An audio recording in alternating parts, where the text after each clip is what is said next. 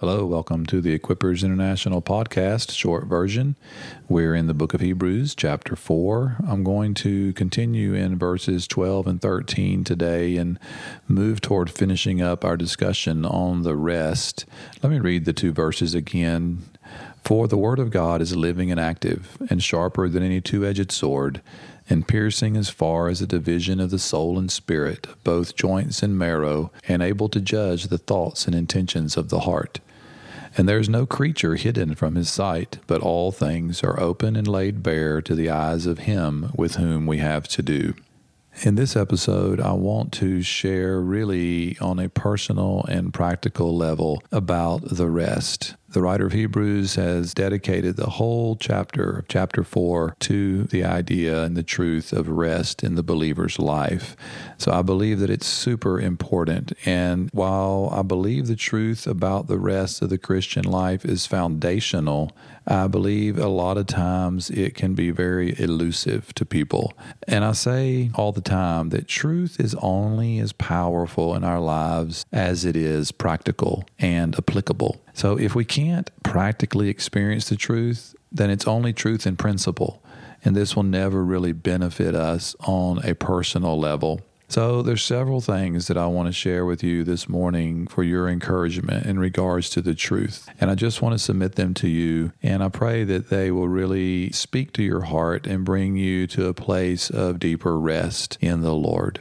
So first of all, we as humans have been deeply impacted by the effects of the sinful nature that was first introduced into the human race by Adam and Eve. This is real. This caused all humans to be pre-wired with a propensity towards the need for approval, motivated by things like fear and shame and rejection. As a result, we are always actively engaged in the attempt to do good enough to get our needs met.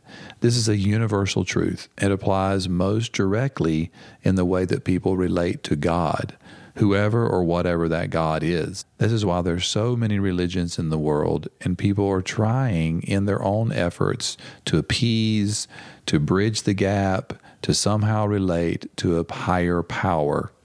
The whole purpose of Jesus Christ coming and fulfilling every requirement of the Father on behalf of man was to rescue us from this terrible condition and to set us free. The experience of this on a practical level in our lives is what the Bible calls rest. The area in our lives in which this whole process takes place is in our souls. We were created with souls, and that was in God's perfect design. However, we were created to be spiritual in nature, sharing in God's life, which is spirit. Our spirit in communion with the Spirit of God always brings peace and life. However, the result of sin in our lives always creates an overly active soul. Simply put, we think, we reason, we feel, we exert our will too much in our natural selves. So, the solution for this is God's rest. This is exactly why Jesus said in Matthew 11:28, "Come to me, all who are weary and heavy laden, and I will give you rest. Take my yoke upon you and learn from me, for I am gentle and humble in heart, and you will find rest for your souls. For my yoke is easy and my burden is light."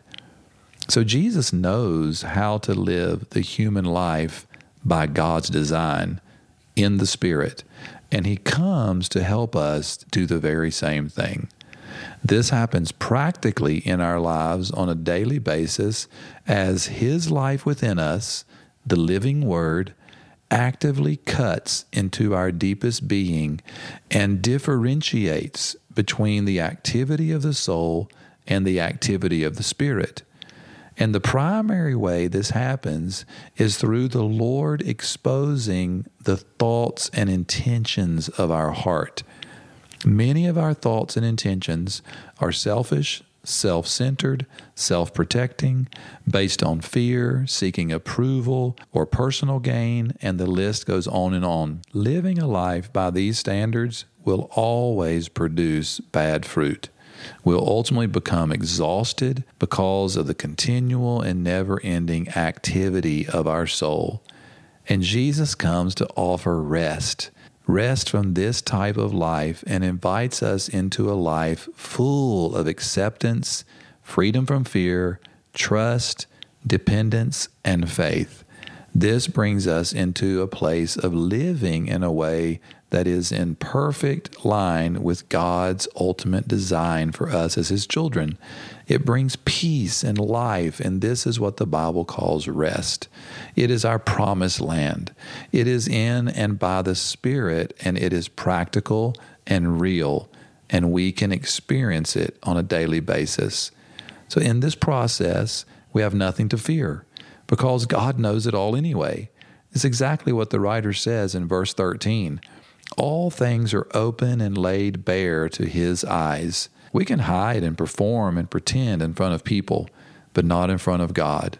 He knows us, and He loves us anyway. And He invites us into this place of life with Him, to enjoy it every day, to rest and be secure. So today, my encouragement is to receive all that God offers you in Jesus Christ. Allow Him to search and even cut into those places of your life so that your thoughts and intentions can be exposed, so that you can experience ultimate deliverance from the activity of your soul and enter into the rest that's available as you walk in and by His Spirit.